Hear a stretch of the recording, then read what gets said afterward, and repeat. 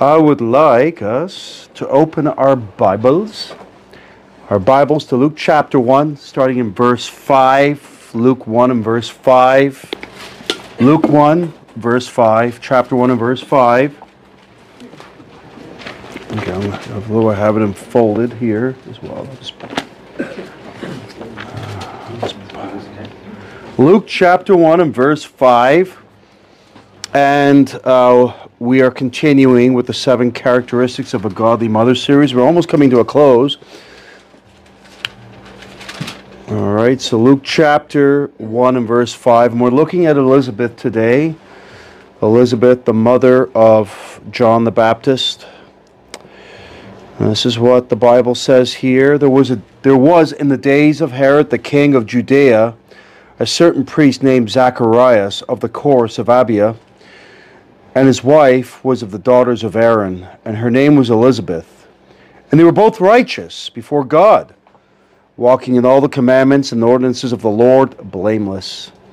And they had no child because that Elizabeth was barren, and they both were now well stricken in years. Heavenly Father, we give thee thanks, Lord, for the blessing of thy word. I pray, Lord, it would be a blessing to thy people, Lord, today as I preach it. Give me the unction to preach, Lord. Give me the wisdom, give me the words, give me the clarity as well, Lord, to preach as I would have me to preach to thy people here today. Lord, I ask, Lord, that I would decrease and thou increase for the remainder of this service. In Jesus' precious and holy name I pray. Amen. Amen. Amen. So, we're looking at the 6th characteristic here today. And the previous 5 characteristics that we looked at were these. A godly mother is a generous mother. Again, we're recapping here. A godly mother is a generous mother. And the example, and again, this is a character series. The example is a Shunammite woman. And what do we know about the Shunammite woman? What have we learned? What have we learned? We learned. Yes, absolutely. So she's unnamed. She was an unnamed woman. Yet, she had quite an influence, and God called her a great woman. A great woman. She's the only woman in the Bible who is described as a great woman, yet she is unnamed. Unnamed in the Bible. And again, when you read that, you realize it really lends credence, not that we need to prove the book, we believe it as Christians, that this book here, this King James Bible, the Bible, is from God. It's of divine origin, inspiration, because if it was merely written by men as the lost and the skeptics would claim, then a description of a great woman or a great man would often have a name attached to it, and that name itself would become great. And I've often used the illustration of Wayne Gretzky in the NHL. In his playing days, he was known as the Great One. But if anyone mentioned who the Great One was, you often knew who it was, Wayne Gretzky. Wayne Gretzky, and quite frankly, that's quite a lofty title for someone who's just merely a hockey player, to be quite frank. It's a lofty title, and obviously he lacked in humility, otherwise he would have come out and said, "You know what? I'm just a hockey player. I score a lot of goals. I make a lot of assists, and I win awards at the end of the year. But I'm just a hockey player." And in the end, there's no eternal value to being a professional NHLer. There's no eternal value to supporting the Cincinnati Bengals and hoping they win the Super Bowl. There's no eternal value in any of these things. It's just bread and circuses. It's a distraction. And if you are a preacher or a pastor and you're fully given over to that, I will say that you're not only compromised, but your congregation now will be compromised, because now they view it as acceptable to be fully given over to this idolatry and discuss it at length. And we've got to be careful. And I'm not talking about watching 5-minute highlights here. I'm talking about being fully immersed into it, talking about who will win the MVP, and then getting into kind of banter with other preachers over their favorite football team or their favorite basketball team, and so on and so forth. And that will take you away from God. I've mentioned it before. There is nothing in neutral. What you read, what you listen to, what you watch, and even what you wear is not in neutral. There's nothing in neutral here. It will affect you spiritually. It either draw you closer to God or away from God. You have to understand, many preachers have a lot of head knowledge, but that doesn't always reflect what's in their heart. It doesn't. It doesn't. So anyway, a godly mother is a generous mother, and that's the Shunammitess. And she was also a very hospitable woman as well. It's from that account that we get the prophet's chamber, right? Today, it's usually a dwelling, usually attached to a church building, where guest preachers, and missionaries, and so on and so forth can come in and stay. And that's where we get it from. So whenever the man of God, Elisha, was in town, he had a place to stay. In fact, she constrained him. She said, no. When you are in town, you're coming here. And when you are in town, I will have a place set for you to sleep. I'll have a place set aside for you to study. I'll have it all. And I'm going to feed you. That's hospitality. Indeed. Then we have the godly mother. The godly mother is a praying mother. The praying mother, Hannah. And I covered that over 6 parts. Hannah. What a praying mother she was. And just think, if you go to chapter 2, after she promised to lend young Samuel to the Lord, and she wouldn't see him that often after that. So imagine a mother literally letting him to the Lord and not being able to see her child, which she had weaned, and how difficult that would be for a mother. She prays a prayer of praise to God. Wow. Wow. A godly mother is a God-fearing mother. Jochebed, Moses' mother. A godly mother is a submissive mother. Mary, the mother of our Lord Jesus Christ, the earthly mother, right? And of course, we could use other women, but we used her as an illustration there. And she was a submissive woman. She submitted to the Lord Jesus Christ himself. Right? She was submitted to him because she knew. She was a godly mother. The godly mother is a teaching mother, Eunice. We can even use Lois, who was the grandmother of Timothy, Pastor Timothy. And Andrew, Timothy was the pastor of what church? Ephesus. You got it. There we go. I'm going to put you on the spot. Indeed, yeah, the pastor. Who is a pastor of the church at Crete? Brad? That would be Titus, of which the epistle to Titus was written. He was and what did he call the Cretans? Don't answer, ladies. What were they called? Oh, you preachers that are name callers. What do you call them? Slow bellies. Look that one up. Slow bellies.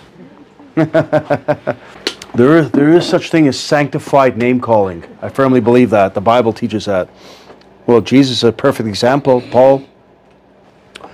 So those are the 5 characteristics that we have looked at. The 6th that we're going to look at today is that a godly mother is a righteous mother. A righteous mother, Elizabeth.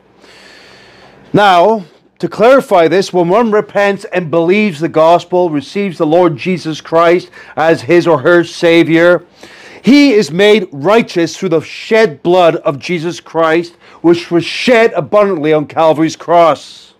All of you here who are born again have been made righteous. You are clothed in the righteousness of Jesus Christ. His righteousness is imputed unto you at the new birth, through the new birth. You are wearing his righteousness. So I can honestly say, as a preacher, the righteousness that I possess is the righteousness given to me through the Lord Jesus Christ. It is his righteousness. The world said, well, you guys think that you are better than everyone else. You guys think that you're more holy and more righteous than everyone else. No. If I am, it's because of his righteousness that's been imputed unto my account. I am wearing it right now. I am clothed in it. and I live by it, and I strive to live by it. Amen? So we are clothed with his righteousness. Romans 5 verses 17 through 19 says this, for by one man's offense death reigned by one, much more they which receive abundance of grace and of the gift of righteousness shall reign in life by one, Jesus Christ. It's a parenthetical there, the end of it. Therefore, as by the offense of one judgment came upon all men, that's Adam, to condemnation, even so by the righteousness of one, that's the Lord Jesus Christ, the free gift came upon all men unto justification of life. Verse 19, for as by one man's disobedience many were made sinners, so by the obedience of one shall many be made righteous. We are made righteous by the perfect obedience to the Father's will of our Lord Jesus Christ. We are made righteous through his shed blood. Amen. So this is known as the doctrine of imputed righteousness, which means that Christ's righteousness has been ascribed to every believer. It is his righteousness that we possess and not our own. Romans 4 verses 22. Let's turn there. I'll have you turn to a few verses. Romans 4 and verse 22. It is his righteousness that we possess and not our own. Brother David, there's some preaching points there. The righteousness that you possess is the righteousness of Jesus Christ. You are clothed in it. It was purchased for you at Calvary's cross. Romans 4 verse 22. And therefore it was imputed to him for righteousness. This is speaking now, he's talking about Abraham here. Now it was not written for his sake alone that it was imputed to him, but for us also, to whom it shall be imputed, if we believe on him that raised up Jesus our Lord from the dead. If, right, there's a condition there. Do you? Do you believe that believe on him, God the Father raised him up? Raised Jesus our Lord from the dead, do you? I trust you do. If not, you're yet in your sins and you're on your way to hell. Verse 25, who was delivered for our offenses and was raised again for our justification. Right? We are justified through his resurrection. 2 Corinthians 5 verse 21.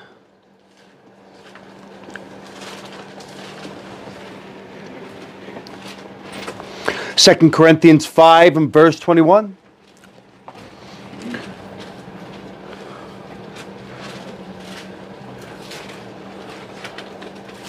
Second Corinthians 5 verse 21.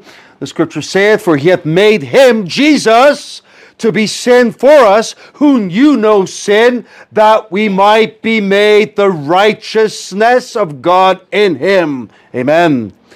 And then Philippians 3 and verse 9. Is Paul talking here? Under the inspiration of the Holy Ghost. See, that's what the world fails to see. Oh, the Bible was just written by men. Well, God used men to write his word. Absolutely, 40 men approximately to pen his word. But it was divinely inspired. And be found in him, the Bible says, not having mine own righteousness, which is of the law, but that which is through faith of Christ, the righteousness which is of God by faith. Through the faith of Christ, the righteousness which is God by faith. Amen. It's his righteousness. It's been imputed unto us. A godly mother is a righteous mother. We can say that a godly mother is a righteous mother. The righteous mother or woman from the Bible that we will be looking at is Elizabeth, the mother of John the Baptist. So what do we know about Elizabeth? This begs a question. What do we know about her? Well, we know that she came from a good home, or at the very least, a godly heritage. We know this because the Bible tells us that she was of the daughters of Aaron, a priestly lineage, meaning that she was a priest's daughter. That's what it says. She was a Levite of Levitical heritage. We know that Elizabeth was married to Zacharias. For the scriptures say that she and her husband were well stricken in years. This means that they were old. They weren't young. We also learn that she was barren and old.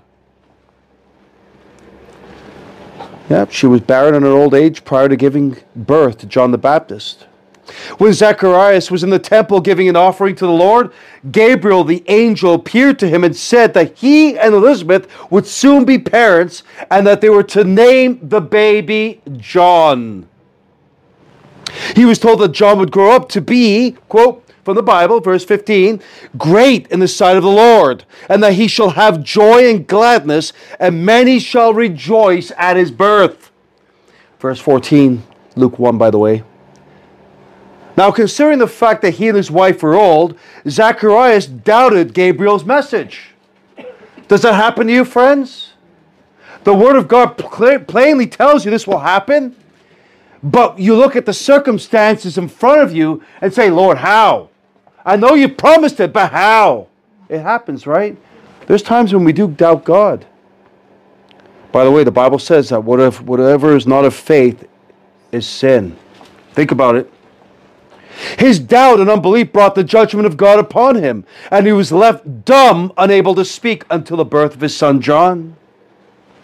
Luke chapter 1, verses 18 through 20 says this, and Zacharias said unto the angel, whereby shall I know this? For I am an old man, and my wife well stricken in years. And the angel answering said unto him, I am Gabriel, that stand in the presence of God, and am sent to speak unto thee, and to show thee these glad tidings. Glad tidings? Good news. That's what the gospel is.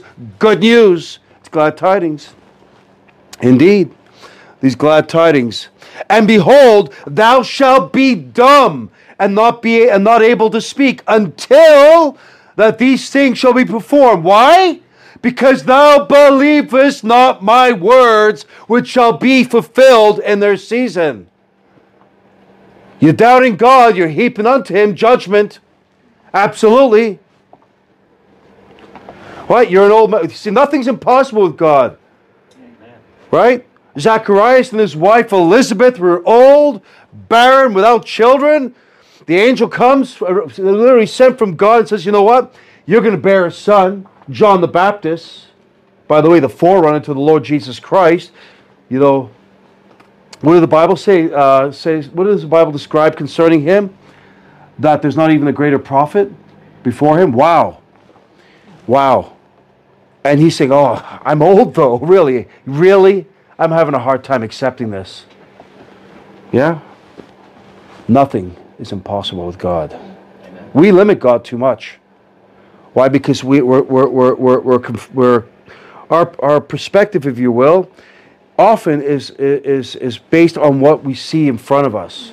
So if it goes beyond, especially if it's something that's supernatural that only God can do, it becomes hard for us to believe.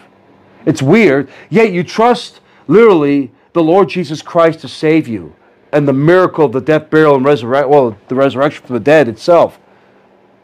The resurrection from the dead is a miracle unto itself. Who else has been raised from the dead? I mean, they claim it in Africa and some of these charismatic churches. I've raised the dead. Yeah, right. Yeah, right. Continue on. Being the daughter of a priest, Elizabeth would have been reared around the things of God. Yeah. She would have been immersed in the things of God. She would have seen and been involved in the works of God. She would have been well schooled in the law and thus have been saturated in the scriptures and the word of God. It would have been incorporated in the very fabric of her being, her daily life.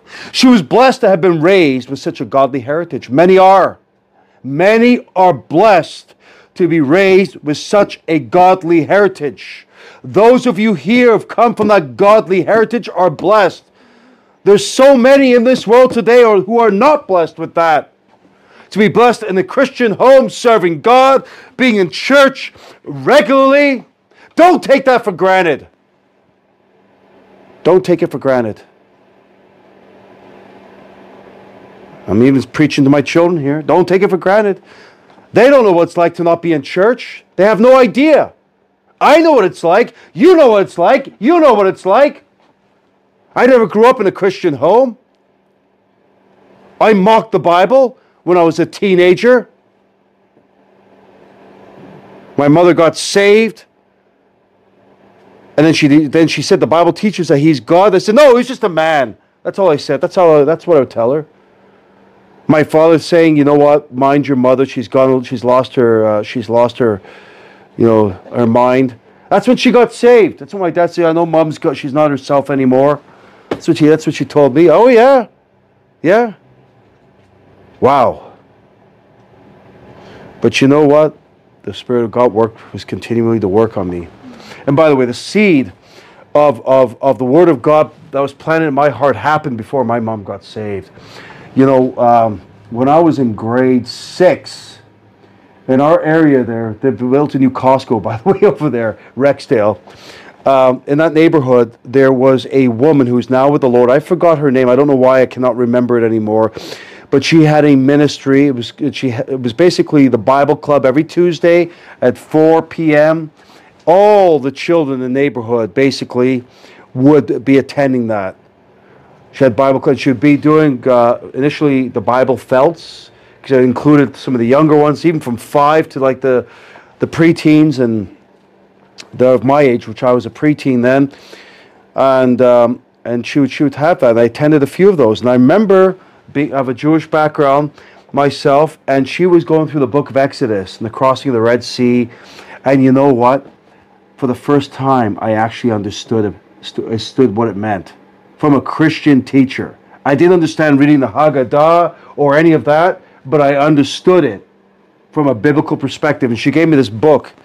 I have it somewhere at home somewhere. I think probably have it stored away. Yes, there's a little. And then she would take, at the end, she would take those of us who were a little bit older, and I would say like my age. I was, how old, 11? Some were 12 there, up. And we'd go up into the dining room, and she would go through the Bible and New Testament. I don't remember, but she would just maybe share the gospel and things like that. So that was her ministry. She was a member of the Christian Missionary Alliance. And she had been a member of that church when I had some strength. You know, I mean, it was a Protestant church, but they were missionary-minded. At that time, from what I've learned, the pastor at that time doesn't hold our position in the King James Bible, but preached out of it and used it. The next pastor, who was more intellectual, he had a PhD in some kind of physics or something. I can't remember what it was. And he got saved through the Youth for Christ. So he brought in the modern versions. His sermons were always intellectual and very little Bible in it. So it's more man's reasoning than actual biblical reasoning. And I remember visiting it in 2002. I was not a saved man, but I wanted to go to visit a church for some reason. And I went to it. And I remember attending that, a couple of services. One, and they had, by the way, I invited Sister Carly. We went together. She was not saved at that time. And we went in there. And they had a missionary for one. That was fine. I was interested in what he had to say. But all the singing was off of a screen, a lot of like the Hillsong type songs, right? That sort of thing. And then they had a youth group sing, and they all had the electric guitars and all that, and they were singing a U2 song, just changed the lyrics. I still haven't found what I'm looking for, but changed the lyrics into that. And that spoke to me. I said, wait a minute. Look, I listened to this. I want to come to something different. This is not different. It spoke to me. Absolutely. Absolutely. And then if we go back, if we move forward now to 2005, 2004, I first visited Toronto Baptist Church in August. I finished work. I worked Sundays. I finished the vault. I came late, half an hour, 2:30, because I finished at that time. I walked right in, ripped jeans and a tight T-shirt. That's it. Walked right in. I was much skinnier then, by the way. I was about 25 pounds lighter than what I am now. So I was actually quite skinny. So if you look at my boys, yeah, but not anymore. My wife feeds me well. She's a good cook. Amen, yeah. He does. I tell you what though, and you better be saying that about your wife too. I know, wait until, Lord willing, that He grants you children. I'm praying for that. I'd love to see that. And you really subscribe to the biblical model of keeping the home.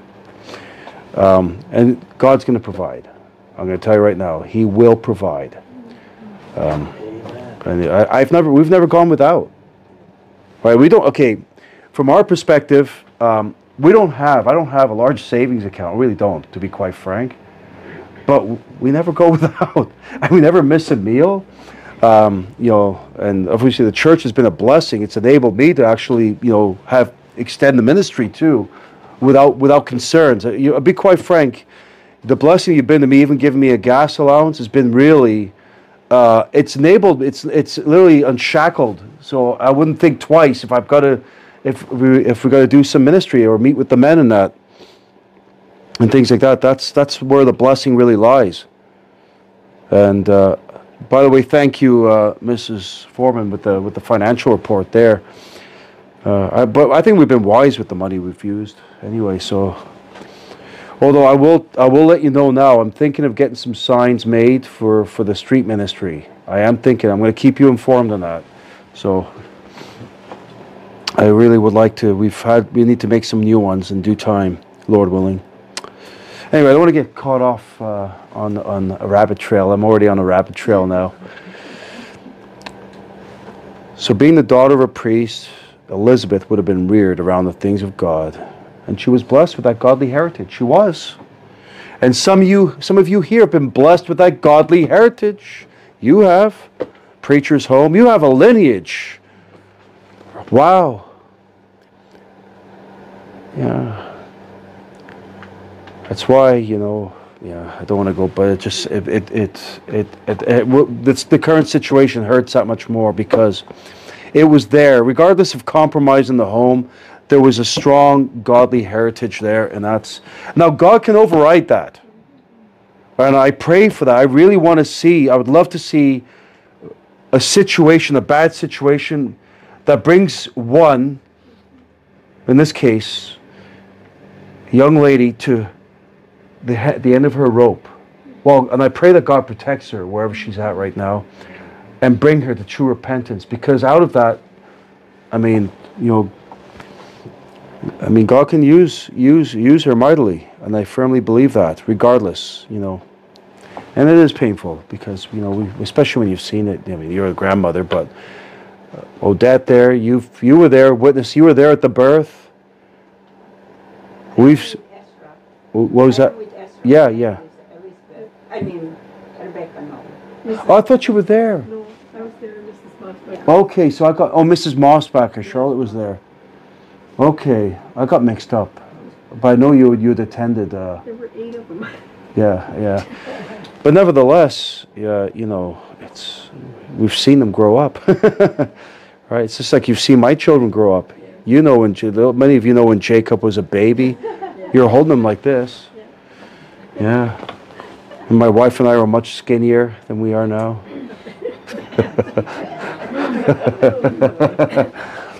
Yeah. What was that? I had to throw her. Exactly.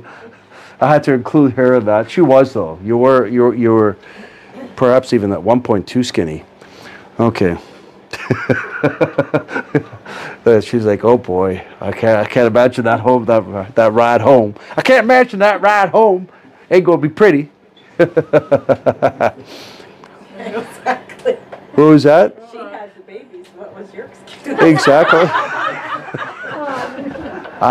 It's true. She did that. What was my excuse? Well, she had, But while she was having the babies, my wife was cooking for me. She gave me a lot of good food. Archie knows about good food. That's good food, by the way. That's right down my alley. The Armenian, the Middle Eastern type cuisine. That's right down my alley. Now we go for a shawarma on a regular basis, don't we? After street preaching, the legendary size. What's that verse? They shall be made fat, right? Yeah. That's in Proverbs. If you can find it there. Made fat. I think that's, yeah. They that trust in the Lord shall be made fat, something to that effect. Yeah, something like that. Yeah, that's what happens. When you trust the Lord to feed you, you'll be made fat. Talk about taking it. What was that? Proverbs 11:20. 11:20. You get- Getting off course here a little bit.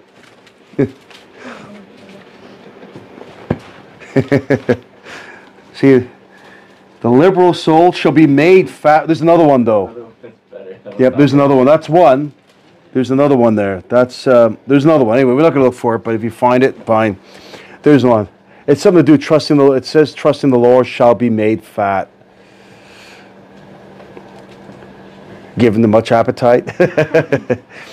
All right. So Elizabeth was brought up in a godly home, with a godly heritage. That was a great blessing. However, this blessing comes with much expectation because much was given to her, spiritually speaking. Elizabeth was not an ignorant heathen, but was born into what we would call today a godly Christian home, where Jesus Christ had the preeminence and the Word of God was the focal point. Even her education would have been a Christian education, if you will, if we make a modern day application. My children are receiving a Christian education, where the Bible is in the forefront of it. This is what you're seeing already. Whether you're teaching math, you can have the Bible in the forefront of it. Absolutely.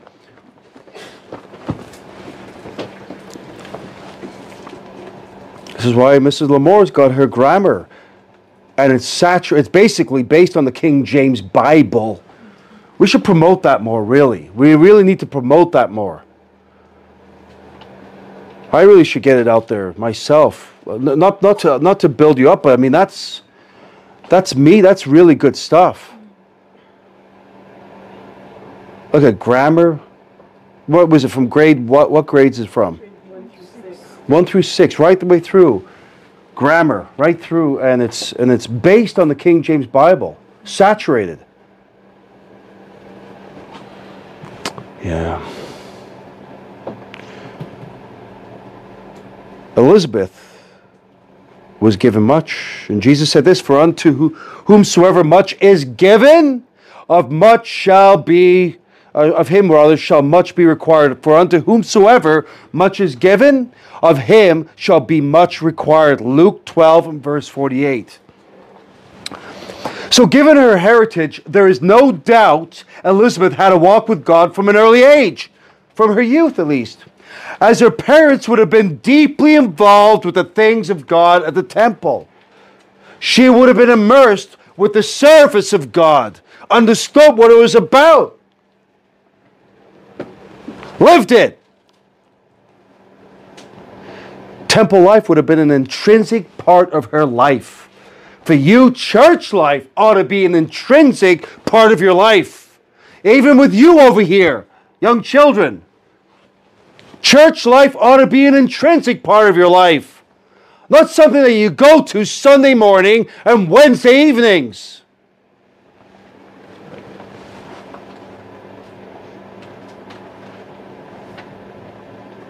In fact, will I send something to you guys, some of you here?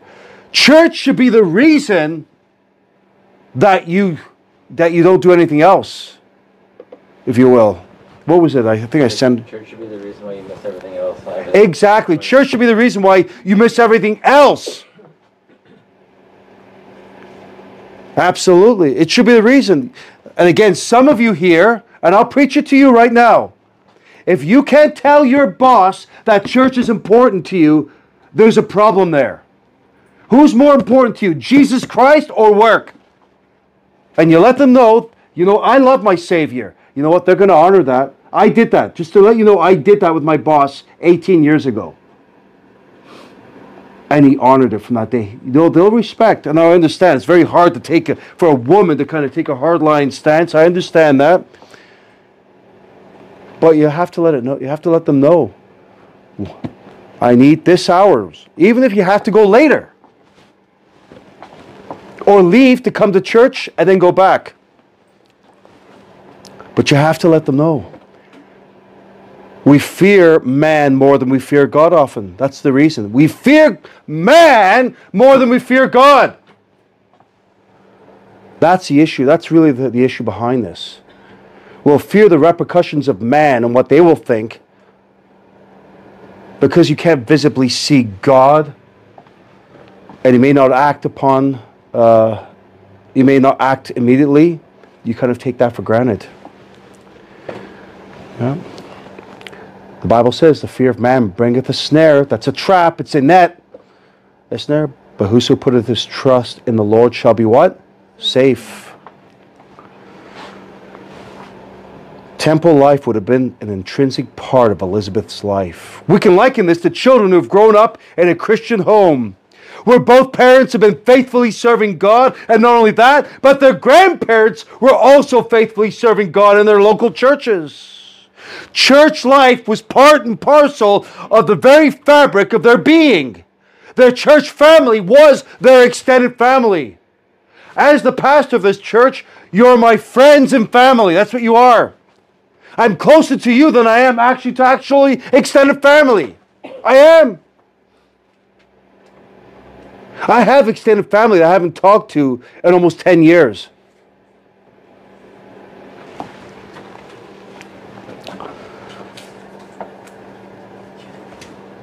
And I don't care. I don't look to talk to someone my own age group. When I got saved, you know what? The men that spoke to me was Dr. Mosbacher, some of the older men. And the stories that they had to tell. A missionary to India, to the Philippines. In fact, before those, he planted a church in San Francisco. This man literally walked into the Church of Satan and wanted to speak to Anton LaVey, who's in hell right now, and witness to him. And he was confronted with his secretary, and she says, right now, you're going to have to book an appointment, Sarah. He says, I don't make appointments with the devil. I'll be back. That's right. That's right. That's the way you deal with it. By the way, he got to witness to him. This is a man who was called to India to plant a church. He raised up his support. And after the plane ticket and everything else, he was left with $10 in his pocket. Now, think back to the early, like around 1970. Just think around that time. So you could do, like, you could figure out, what the money was worth, inflation, everything else. So when he got there, that $10, he didn't realize at the time, there was some kind of fee that he had to pay. So he was literally left without a penny in his pocket when he was there. He met a taxi driver who drove him to his destination. And at that time, to get into India, you had to enroll in a school. You couldn't just come over as a missionary. You had to enroll in some education. So he went for one day and quit that, and then went and planted his church and so on and so forth. But he met this taxi driver, and this taxi driver happened to be the owner of that taxi company. And he gave him, I guess, the equivalent of what was $500 anyway. It was the equivalent of almost 6 months of living expenses. He gave that to Dr. Mosbacher. See, that is faith. That's what spoke to me. And there are many others. I mean, there's so many illustrations I can give. So in other words, my point there is, when you're in Christ, it really doesn't matter. It's not about age. It's not about where you're from, what country you're from. That's one thing that we have in Jesus Christ. Just look at this congregation right now. You got people from all different parts of the world right now. Absolutely. Absolutely. I've got my brother here. But see? She's got the beard too. Just a little bit. You need to gain a bit more weight now. I'm trying. Yeah. Now, he's got a little bit more melanin than I am. I have to catch up there. Maybe I'll go out and get a suntan. Well, I can't now anymore. But yeah, we love this gentleman, this dear brother. I'll tell you, what a blessing, hey? This is a work of God. This man, homeless on the street, listened to Luke preaching that time, and you know what? He wanted to come to our church, visit, and he came and visited, and he stayed. And then, was it the second Sunday or first Sunday? It was probably 2 Sundays, I think. But then that Sunday you got saved, and I literally preached within that message a fire and brimstone message on hell. And he says, I need this. We went out, and he accepted Jesus Christ as his Savior. He's not looked back. And eventually he's going to be out working. It's taking some time. See, when you get in that pit, it takes some time to get out of it. But in due time, you can see the Lord working. And in the meantime, he's not been lazy. He's been doing things around here, if you've noticed. He fixed the toilet. We've had plumbers in here. He fixed it. The water pressure, he fixed that. Here, you're afraid to flush the toilet. I wasn't using it for that reason. I know that you're laughing because I was feeling the same way. I don't want to use this toilet because if I flush it, first of all, it takes, anyway, I'm not going to get there, but it takes too long. You understand, right? But you understand, and then it's flushing and then you go to wash your hands, there's no water pressure there. Anyway. Amen. Praise the Lord. See that? Well, what? Street preaching is not profitable. Well, it is right here. And here, too. Boom. Right? And Lord willing, I'd like to see some ladies come in, too. But, I think, praise the Lord what's happened, how the Lord has worked here. I'm really thankful for it. All right. So the church was their extended family. We can even take this further for children who have been born into homes where their father was either a pastor or a missionary. You've got that godly heritage passed on from generation to generation. Elizabeth's marriage to Zacharias would have complemented his ministry. Going from priest daughter to the wife of a priest, it would have complemented it. It's uncommon for women who have grown up in homes where their father was a pastor to marry a pastor themselves or a missionary. It's not uncommon. That does happen. It's not the rule of thumb, of course, but it does happen. Them marrying a preacher would have been the desire of their parents. Often it is.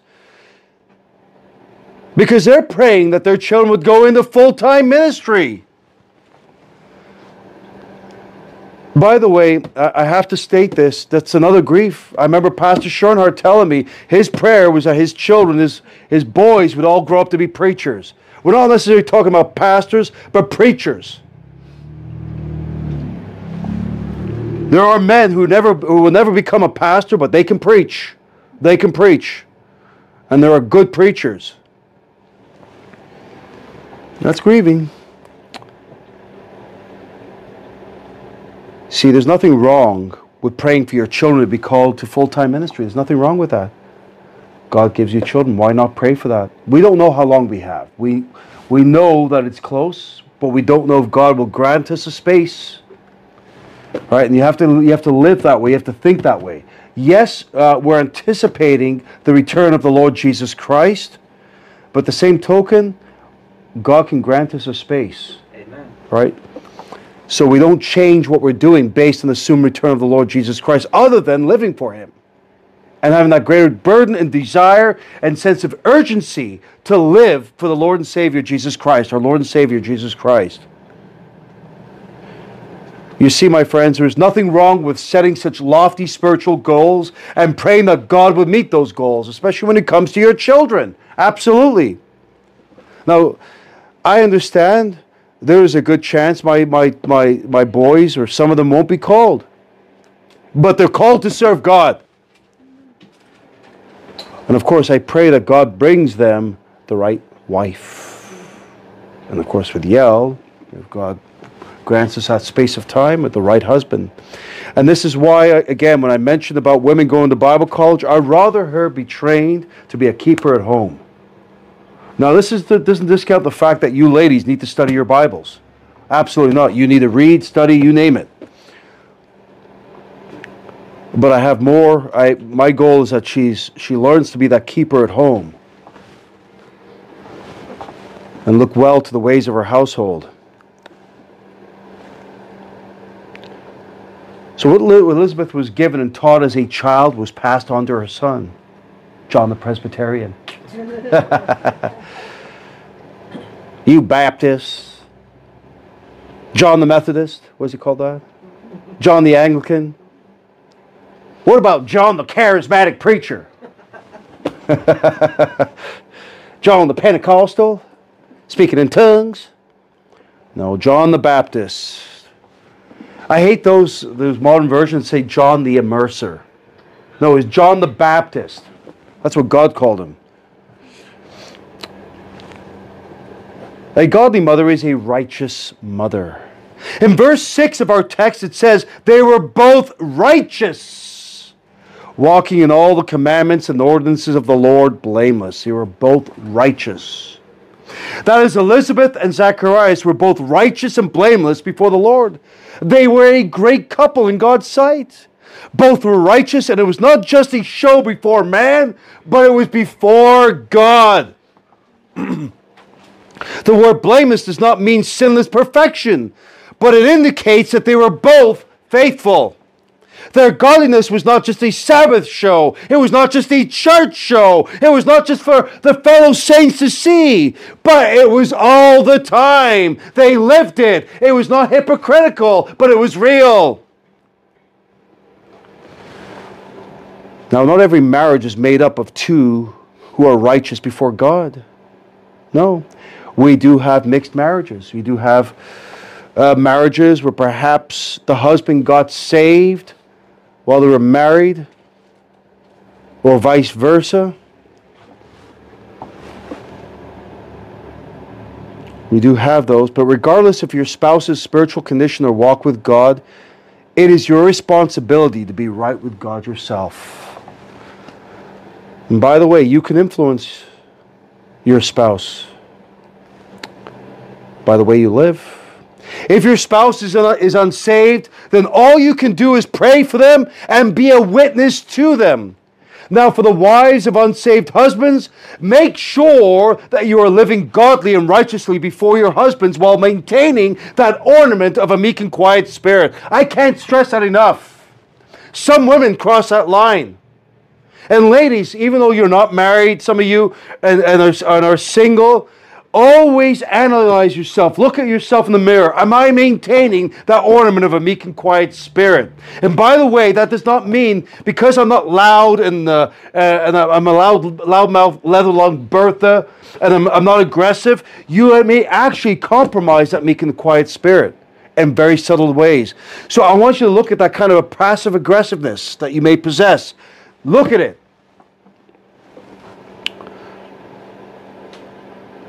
Wives of unsaved husbands, don't badger your husbands. Don't hound them. Let God deal with them and let them see your godliness lived out.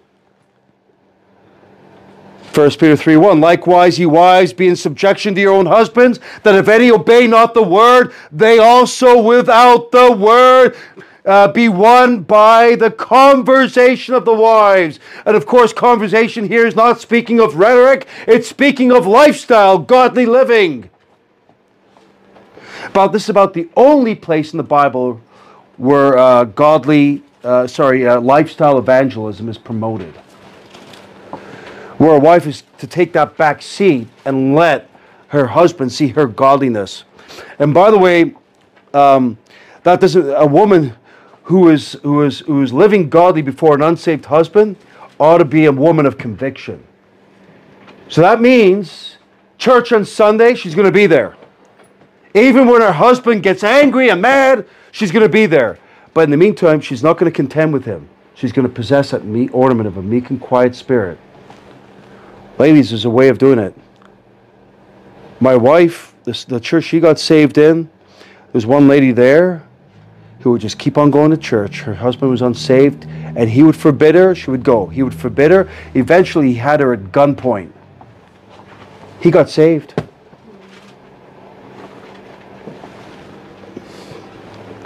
Again, it is your responsibility to be right with God yourself. The Bible says in Romans 14 and verse 12, so then every one of us shall give an account of God, of himself to God. Every one of us shall give an account of himself to God. Every one of us here. When all is said and done, Jacob, Elisha, Josiah are going to give an account to God. They're responsible to God. There comes that point. I mean, the parents are commanded to lead them in the way and train them up in the way they should go. But ultimately, you're going to give an account to God. And keep that in mind. Now, I'll give account to God of how I father, of what kind of a father I was to you. But nevertheless, you'll give an account to God for your own soul.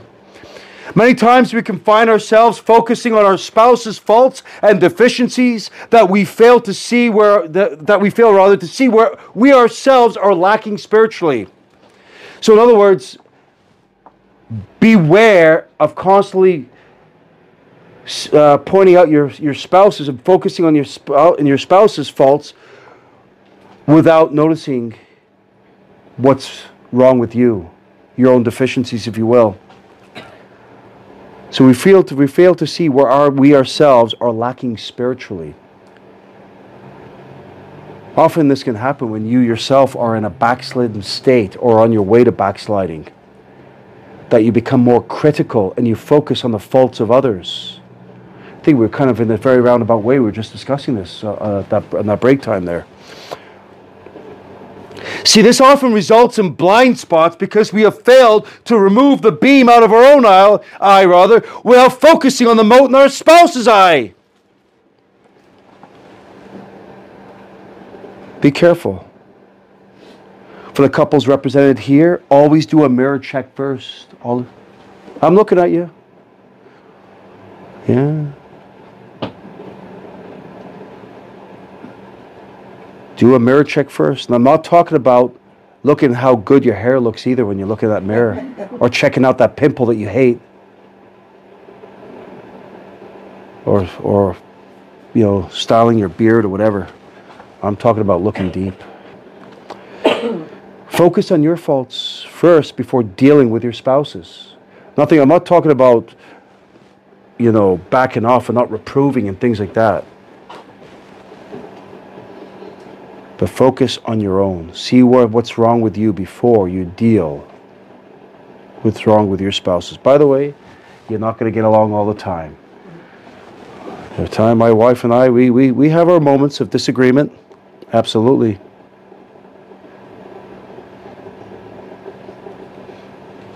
Ladies, again, order of a meek and quiet spirit. Always analyze. And I'm dealing with the ladies with this, but always analyze where you're at. Am I crossing that line? And again, crossing that line is not being some loud leather lung Bertha, aggressive. I mean, that's the women of the world. It's the women of some of our churches too. Yeah, exactly. I see the roll eyes there. There's some women there that just, ooh, wow. You've probably seen many preachers' wives like that. I think Dr. Lamore used to say, oh, yeah, she would make a better preacher than her husband. Doesn't mean she's called to it. Jesus said, thou hypocrite, first cast out the beam out of thine own eye, and then shalt thou see clearly to cast out the mote out of thy brother's eye. First cast out the beam out of thine own eye, and then shalt thou see clearly to cast out the mote out of thy brother's eye. Now, needless to say, Elizabeth had a godly husband to help her spiritually, and they both wanted to please God. Luke 1:6, and they were both righteous before God. The word righteous in this passage means equitable. It means innocent and holy. Now, what is interesting to note is that they were not just righteous, but they were righteous before God. Friends, dear friends here, it's not about looking the part in front of your fellow brethren, but actually living it before God. He sees everything. It's easy to put on your Sunday face, but how are you during the rest of the week? You can fool men, but you will never fool God. He sees it all, and he will see your hypocrisy if you're just merely playing church. You may fool other people because they are not with you 24/7, but you cannot fool God. My dear friends, we need to be real, and we need to be sincere. Keep it real. That's what I want this church to keep it real. I don't want to be a faith way where you've got these. We're gonna have our favorite hockey team shirt. The Habs versus the Leafs theme, or we're gonna have a missions youth missions show, whatever they're doing there, and you're literally having people dressed up in the pagan garb of the countries like India, like that they support, India. So they're going to wear their pagan garb. We're going beyond cultural, by the way, culture here. By the way, not every culture is equal. So you need to analyze that culture, and if there are pagan elements in that culture, you don't adopt them. What do you call those shirts that you wear in the Philippines that you've given to Pastor, Pastor Lamore? What is it called? How do you call it? They also have that in South America too. Barong But what? Barong. Baron? Wrong. Barong? Tagalog. Barong? Ladies, don't laugh. What's it? Barong Tagalog. Why is it called Tagalog?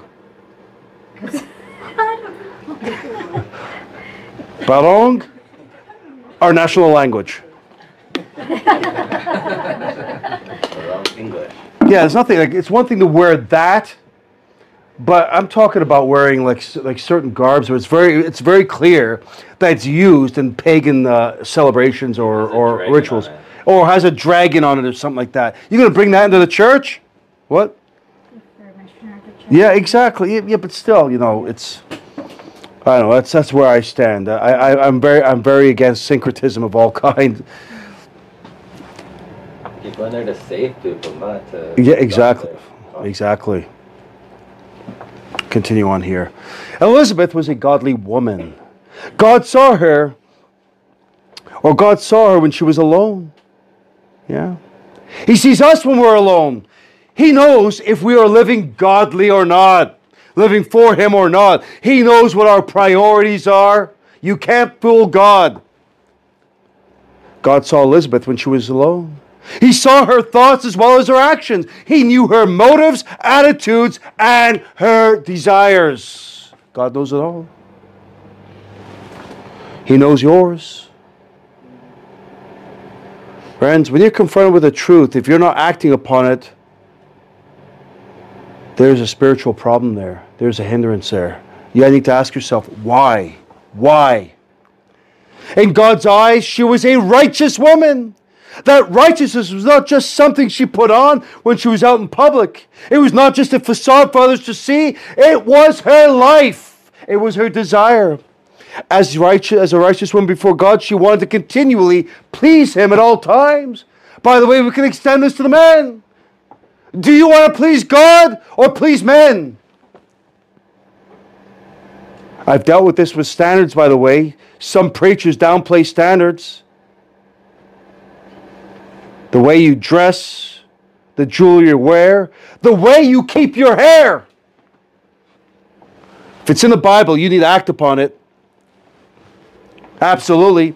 And if not, there might be a fundamental problem there, a spiritual problem. What is keeping you? There's an element of rebellion there. What is causing you to rebel? When I said there's a subtle spirit of feminism in the church, I need you to analyze that. I need you to think about more deeply. Indeed. Elizabeth was a righteous woman before God, and she wanted to please Him at all times. I hope this is your desire. It ought to be the desire of every soul in this room. So my question to you is, are you righteous before God? I understand the doctrine of imputed righteousness. Are you righteous before God? Are you living the consecrated life for the Lord? Are you? I'm talking to the Christians here. I'm talking to those who are born again. Are you separate from this world and all that it has to offer? Do you desire to separate from this world? Are you attached to it? Are your affections set on the heavenly rather than the earthly? Heavenly things rather than the earthly things? Are you striving to be holy as God is holy? 1 Peter, but He which hath called you to be, which hath called you is holy. That's God being holy. So be ye holy in all manner of conversation. Again, not speaking of rhetoric. Your lifestyle, how you live, what you wear even. Because it is written, be holy, for I am holy. I don't believe in this antinomian nonsense. And that's not lordship salvation. No, it's not. I understand we have that old nature. I understand it can rear its ugly head. I understand the times we're going to sin. but you must strive to be holy as God is holy.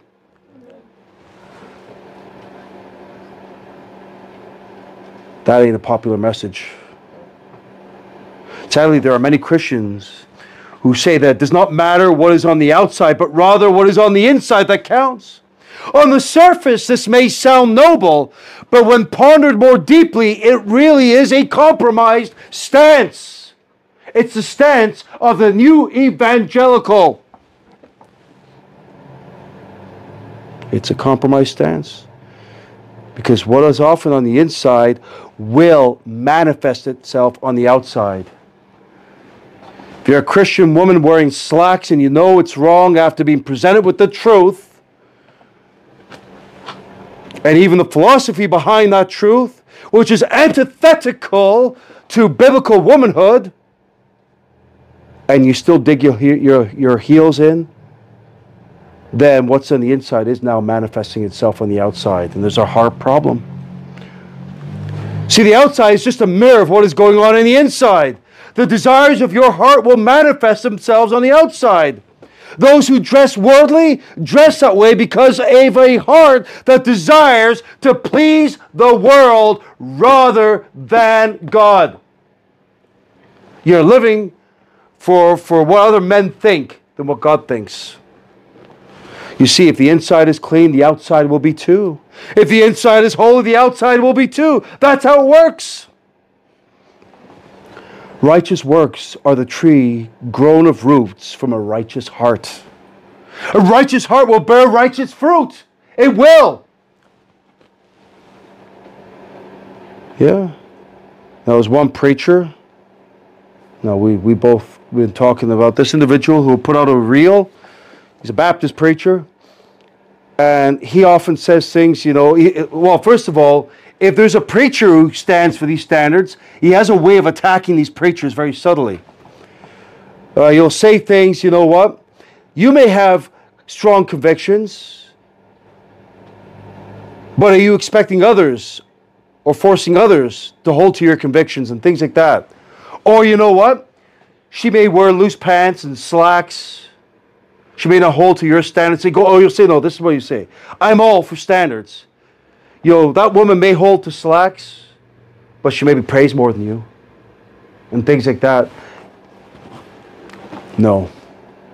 So what does that mean? That we don't preach standards? By the way, obviously standards is not the way you dress. It goes beyond that. Standards in the King James Bible. I mean, there's so many standards. Standards within the church itself. Elizabeth bore John the Baptist, of whom Jesus said, among those that are born of women, there is not a greater prophet than John the Baptist. But he that is least in the kingdom of God is greater than he. She was a chosen vessel of God to bear the one who is the prophesied forerunner of our Lord Jesus Christ. Isaiah 40 and verse 3 says this, the voice of him that crieth in the wilderness, prepare ye the way of the Lord, make straight in the desert a highway for our God. Malachi 3 and verse 1, the first part of that verse says, behold, I will send my messenger, and he shall prepare the way before me. Now you see, John the Baptist was born 6 months prior to our Lord Jesus Christ to make ready a people prepared for the Lord. Luke 1 and verse 17. So this begs the question, why would such a special child be born unto Elizabeth? Why? Well, the answer may simply be that she herself was special and that she was righteous before God. She was in right standing with him. She was in a position where she could be used as a chosen vessel of God to bear John the Baptist, a man of God, for God's plan, or God's perfect plan, prophetic plan. And obviously that was to prepare the way of the Messiah. So mothers and mothers-to-be, you never know what kind of child or children God will raise up due to your godly, righteous living. You never know if one day they may become pastors or missionaries who will be mightily used of God. You just never know. So we must keep in mind that all of us are tools to be used for His glory. All of us here. Ladies, as Christian mothers, You are chosen vessels to rear children for God and for His glory. If He grants you children, you are. Yeah. The Bible teaches us, or teaches rather, that we as Christians should be instruments of righteousness. This is what Romans 6 and verse 23 says. Let not sin therefore, or verse 12 rather says, 6 and 12, let not sin therefore reign in your mortal body, that you should obey it in the lust thereof. Neither yield ye your members as instruments of unrighteousness unto sin, but yield yourselves unto God as those that are alive from the dead, and your members as instruments of righteousness unto God. Ladies, but this also goes for gentlemen too, your righteous influence is more than just valuable. It is an absolute necessity, since you are a tool in your child's life for righteousness or unrighteousness. Both ways. It all depends on which direction you are walking. It's up to you to choose what type of tool you will be by how you yield yourselves to God. Will you choose to be like the godly women we covered thus far? Will you? There are many examples in the Bible. You see, Elizabeth was yielded to God because she had a desire to live righteously. It was because of her, it was because of her righteousness rather. Her righteousness before the Lord was not because of the family she was born into, although that definitely played a part, nor was it due to who she was married to. It was because she had an innate desire to please God. Elizabeth was a righteous woman.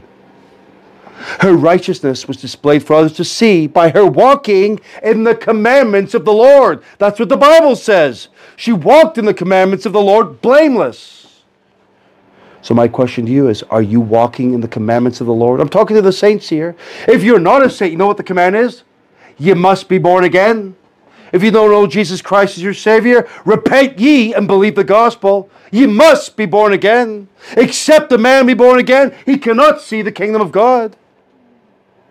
But to the saints, are you walking in the commandments of the Lord? Are you? You know what Jesus said? If you love me, keep my commandments. Do you love Jesus Christ? Do you love Jesus Christ? Get that mirror out. You need to look into it. Do you have a desire to keep the commandments? Are you keeping them? Are you walking in the commandments of the Lord? You realize I'm talking about the sanctified life here. Are you walking in the commandments of the Lord? Do you have a desire to obey God? Or are you saying to yourself, you know what? Although I'm confronted with the truth, I'm not ready yet. I'm not ready. No, be ready, because the Bible says it. Otherwise, you're in rebellion. Elizabeth was a righteous woman before the Lord. No, she was righteous. Why was she righteous? She was righteous because she walked with God continually. Walked with God continually. We must know that a righteous mother is more apt to produce righteous children. This is never a guarantee, of course. We have often heard the expression, the apple doesn't fall too far from the tree. It doesn't. Though there are prodigal sons and individual responsibility, the rule of thumb is that most children follow their parents' footsteps. Elizabeth walked in all the commandments and ordinances of the Lord. Ladies, you ought to strive to be as Elizabeth and seek to continually walk in the commandments of the Lord. Same thing with the gentleman, by the way. So my question to you is, how is your walk with the Lord? You know what the Bible says, or you know the Bible says here in Colossians 2 and verse 6, as you have therefore received Christ Jesus the Lord, so walk ye in Him. Are you walking in Him right now? Examine yourselves. You see, the Christian life is characterized as a walk. As a walk. We often don't run through the Christian life. It's a walk. It's a steady walk. There are going to be peaks and valleys in that walk. Often valleys. You know why? Because God can use you then. Walking is a habit of life. It means to travel or go forth. With regards to Elizabeth, she was continually going forward spiritually. The scripture tells us that she was well stricken in years. In other words, she was old. But even in her old age, she wanted to be closer to the Lord and obey His word. This was obviously her desire. So my dear brethren, Righteous mothers are walking mothers. Righteous fathers are walking fathers. Righteous saints are walking saints. And you're walking in the right direction. You know, the Bible says Jesus that Jesus is the way, the truth, and the life. He's the way. You better be walking in the way. You better be walking in that narrow way. Our Christian faith is narrow. I am grieved by Baptist preachers who want to broaden the narrow way. And I'm not talking about the gospel here. I'm talking about the faith that was once delivered unto the saints. Shame on them. They have a walk with God and for God. You have a walk with God and for God. Their Christianity is a habit of life. They are consistent when it comes to waking up early to pray and to read their Bibles, and they do their daily devotions. There's a consistency there. They will always give God their first fruits of their day, and they will always give Him the first fruits of their time, talents, and treasure. Are you? You see, righteous mothers produce righteous children by living consistently righteous lives. That is generally the pattern, and it is not impossible, nor it is undesirable. The closer you get to God, the more enjoyable and joy-filled your Christian life will be. Even through trials, by the way, your life should be joy-filled. Even in the depths of the valley, your life should be joy-filled.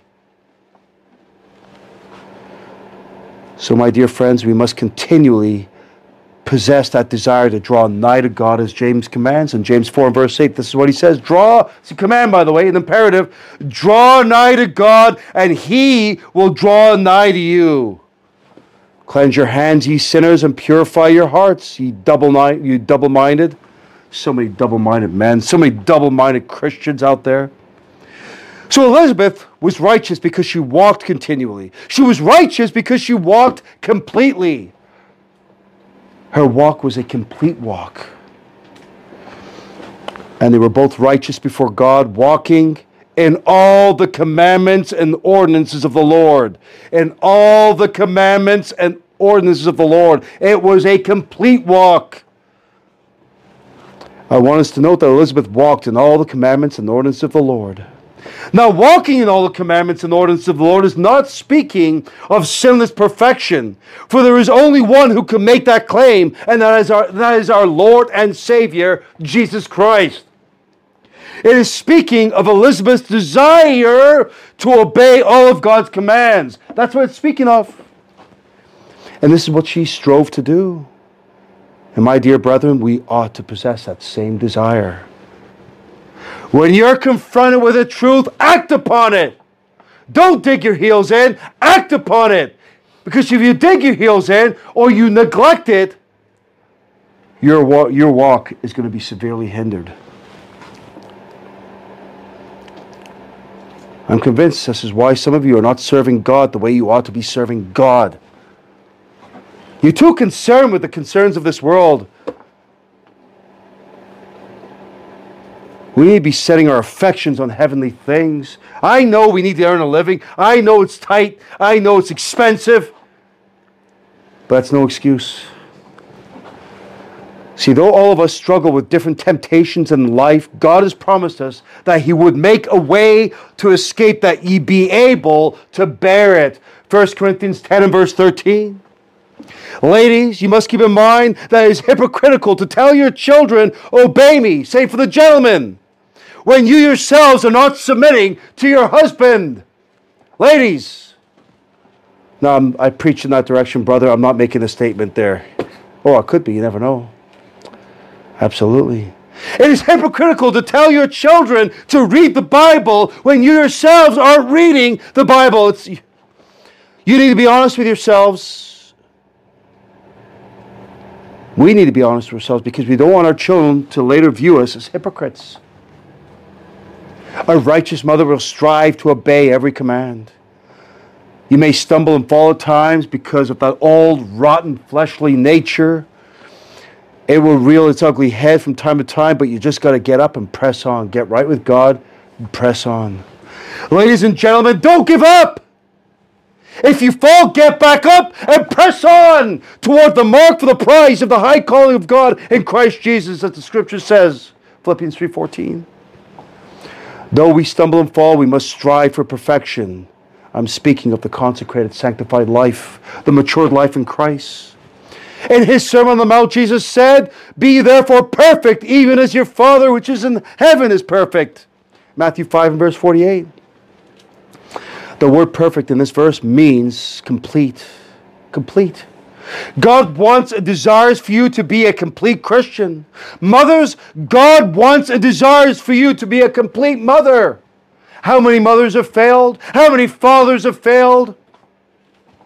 You see, Elizabeth was perfect and complete because she strove to walk in all the commandments and ordinances of the Lord. A righteous mother desires to obey the Bible. She may fall short, but she still desires to obey. So Elizabeth was righteous because she walked continually, she walked completely, and because she walked correctly. And they were both righteous before the Lord, walking in all the commandments and ordinance of the Lord, blameless. Blameless. The word blameless in our text describes how Elizabeth walked in the commandments and ordinances of the Lord. We can define blameless here as irreproachable, faultless, or unblameable. 2 Peter 3 and verse 14, "Wherefore, beloved, seeing that ye look for such things, be diligent that ye may be found of him in peace, without spot, and blameless." Walking shows her manner. Blameless shows us how others saw her manner, saw her. In other words, other people saw that Elizabeth was a godly woman because she not only talked the talk, but she walked the walk. We may think it doesn't matter what others think, and it doesn't as far as we are concerned, but it does matter where others are concerned. Do they see Jesus Christ in you?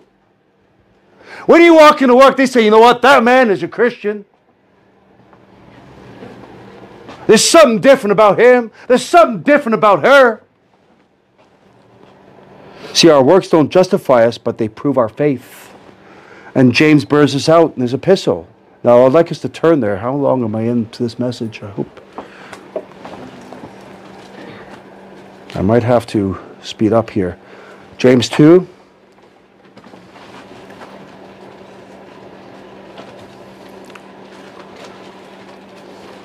The Bible says this, James 2 verse 15, "If a brother or sister be naked and destitute of daily food, and one of you say unto them, Depart in peace, be ye warmed and filled, notwithstanding ye give them not those things which are needful to the body, what is the profit?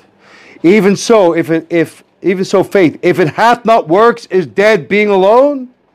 Yea, a man may say, Thou hast faith, and I have works. Show me thy faith without thy works, and I will show thee my faith by my works. Thou believest that there is one God, thou doest well. The devils also believe and tremble."